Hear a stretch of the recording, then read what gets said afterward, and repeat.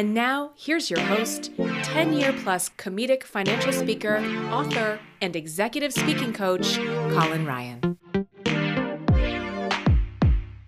I want to tell you this funny story that will have a point, I promise. I went to an in-person meeting for a short-term project that's really exciting and I want to be involved in it. And I'm caught up in something. I look up and I go, oh my gosh, I have to be there in 30 minutes. It's like a 25-minute drive. I grab the clothes that I have already ironed and hanging on a hook, and I throw them on. And that's when I realize something, because I have been doing COVID land like you. I've been doing a lot of virtual. I've been doing a lot of Zoom stuff from the waist up and not wearing a lot of ties. So I throw on my favorite dress shirt and I discover like three things at the same time. Number one, really doesn't fit around the waist the way I would like it to. You know, put on a couple LBs over COVID, of course. A couple. You know what I mean? Some LBs have been added. I'm being kind. And so that's number one. Number two is I discovered that the sleeves are actually too short when they're rolled all the way out. And I go, oh no, this is one of those shirts where I wear it's permanently rolled up. You know that look, and that way that's a little tip. You can wear a shirt when the sleeves are too short for a lot longer. Except this is a job interview. I need to wear a tie, which is when I discover the third thing, which kind of goes along with the waist not fitting thing, which is that the top button does not button at all. So when I try to put on a tie, it just looks like it doesn't work. So I'm like, okay, now I have literally 25 minutes to get in the car and get there. And I'm really rattled by this. And I just want to validate that it's okay to be rattled and nervous before a big opportunity. It just means it's exciting and important and you're outside your comfort zone. And in this case, I was outside my, shirt fitting zone. So I'm like, I can't wear a tie. I can't roll the sleeves up. What am I going to do? I figured out I throw on a suit coat and I go, and that's fine. And the interview goes fine, but it's like, it's that behind the curtain off stage meltdown that the audience doesn't get to see, which I know we're all familiar with.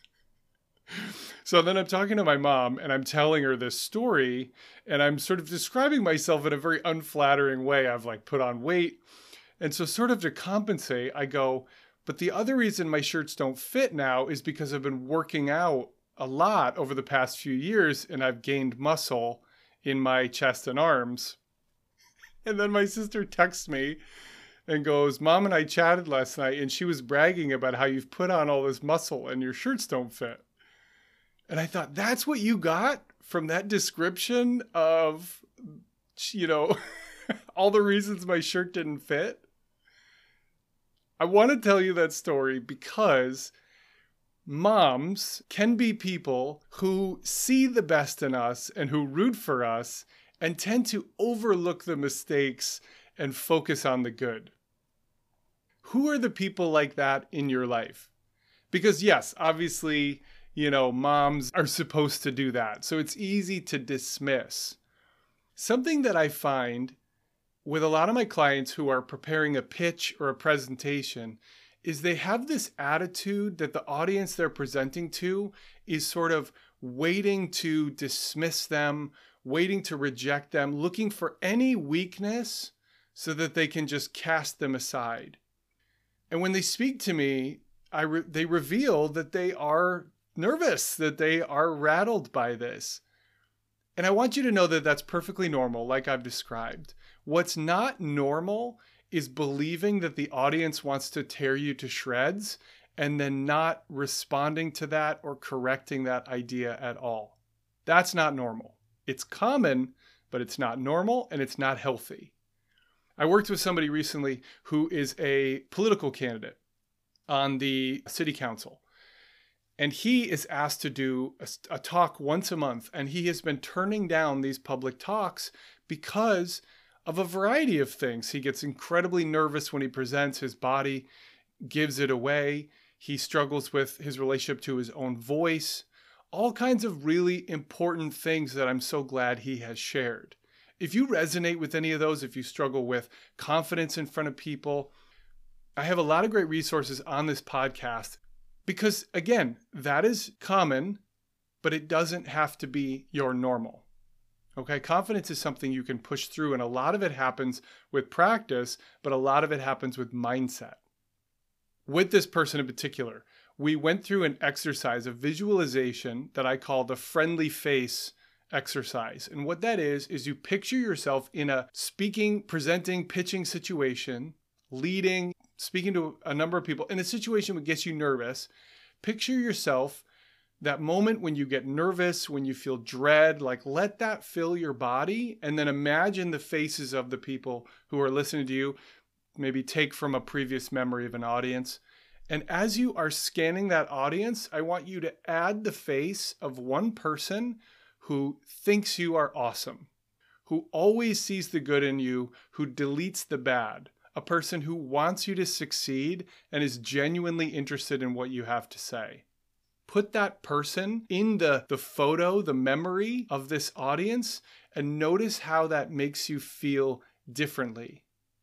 What I'm talking about from a mindset perspective, the mindset of complete confidence, is a journey, not a quick transformation. It's a quicker journey than you think, by the way. I don't want to act like it takes forever, but it doesn't just happen immediately. What it happens through is by adjusting your mindset.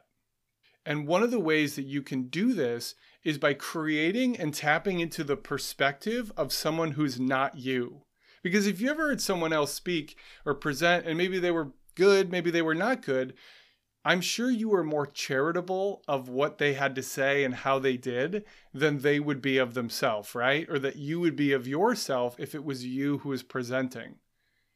Take a minute at the end of this podcast.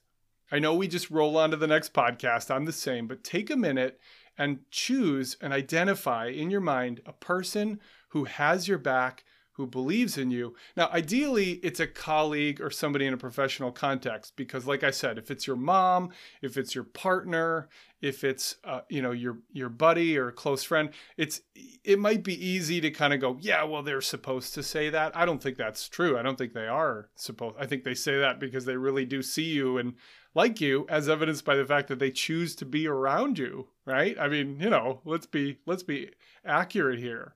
However, think of a colleague, think of someone you've mentored, think of somebody who you have supported, amplified, sponsored, taken time to believe in and to answer questions for and to guide. And now imagine that person's face in your audience, that friendly face that wants you to do great and that thinks you're doing great. And notice how that changes your energy around the pitch, the presentation you're doing. You are not in a room full of sharks. I cannot say this enough. You are not in a room full of sharks. Yes, they may not like your pitch. They may not even really connect to you, but they do not walk away hating you, wishing you didn't exist, and thinking a lot about you. Chances are, just like you, as soon as the person is done talking, you stop thinking completely about what they were saying and move on to all the other stuff that you have going on in your day, in your mind. When those nerves come up, imagine a friendly face in the audience and borrow their perspective and let that be your truth. And the more you do that, the more that will feel true, the more you will prove that to be true, the more it will become true. You are changing the story to be one where the audience wants you to succeed. And what I really believe is that the stories that we tell ourselves are the stories that we prove. Whether that story is a negative, dissecting story or a positive, hopeful possibility story, the story you tell yourself is the story you prove. Oh, and here's the last thing. Text that person today and tell them how much you appreciate them, believe in them, see their work, and think they are awesome. And right there, you're going to feel great, but you've also planted the seed for them to say something nice to you or for them to be that visual in your mind the next time you're pitching, the next time you're presenting, and you feel that self-consciousness come on. Borrow their perspective until it becomes yours. My name is Colin. I'm a comedic financial speaker and an executive presence coach. Building the right communication skills will benefit every aspect of your work, and change the way you give presentations, lead meetings, teach important topics, pitch clients, handle conflict, and recruit others to your grand and audacious vision. I created this podcast to cover all manner of communication and leadership, and to share with you the work and insights I generate with my private clients all the time. Do you have a public speaking opportunity coming up? Whether it's a talk, webinar, podcast interview, a media appearance, a panel guest spot, key message to your audience, I can show you how to make your next public speaking opportunity 30% better in just 1 hour. Go to www.speaknextweek.com, answer a couple questions about your speech, and my team will respond within 24 hours. And if you'd like to take your overall communication skills from good to great, go to speaknextweek.com, scroll to the bottom, and grab our free guide to level up your public speaking today. Because your work, your story, and who you are matter even more than you think.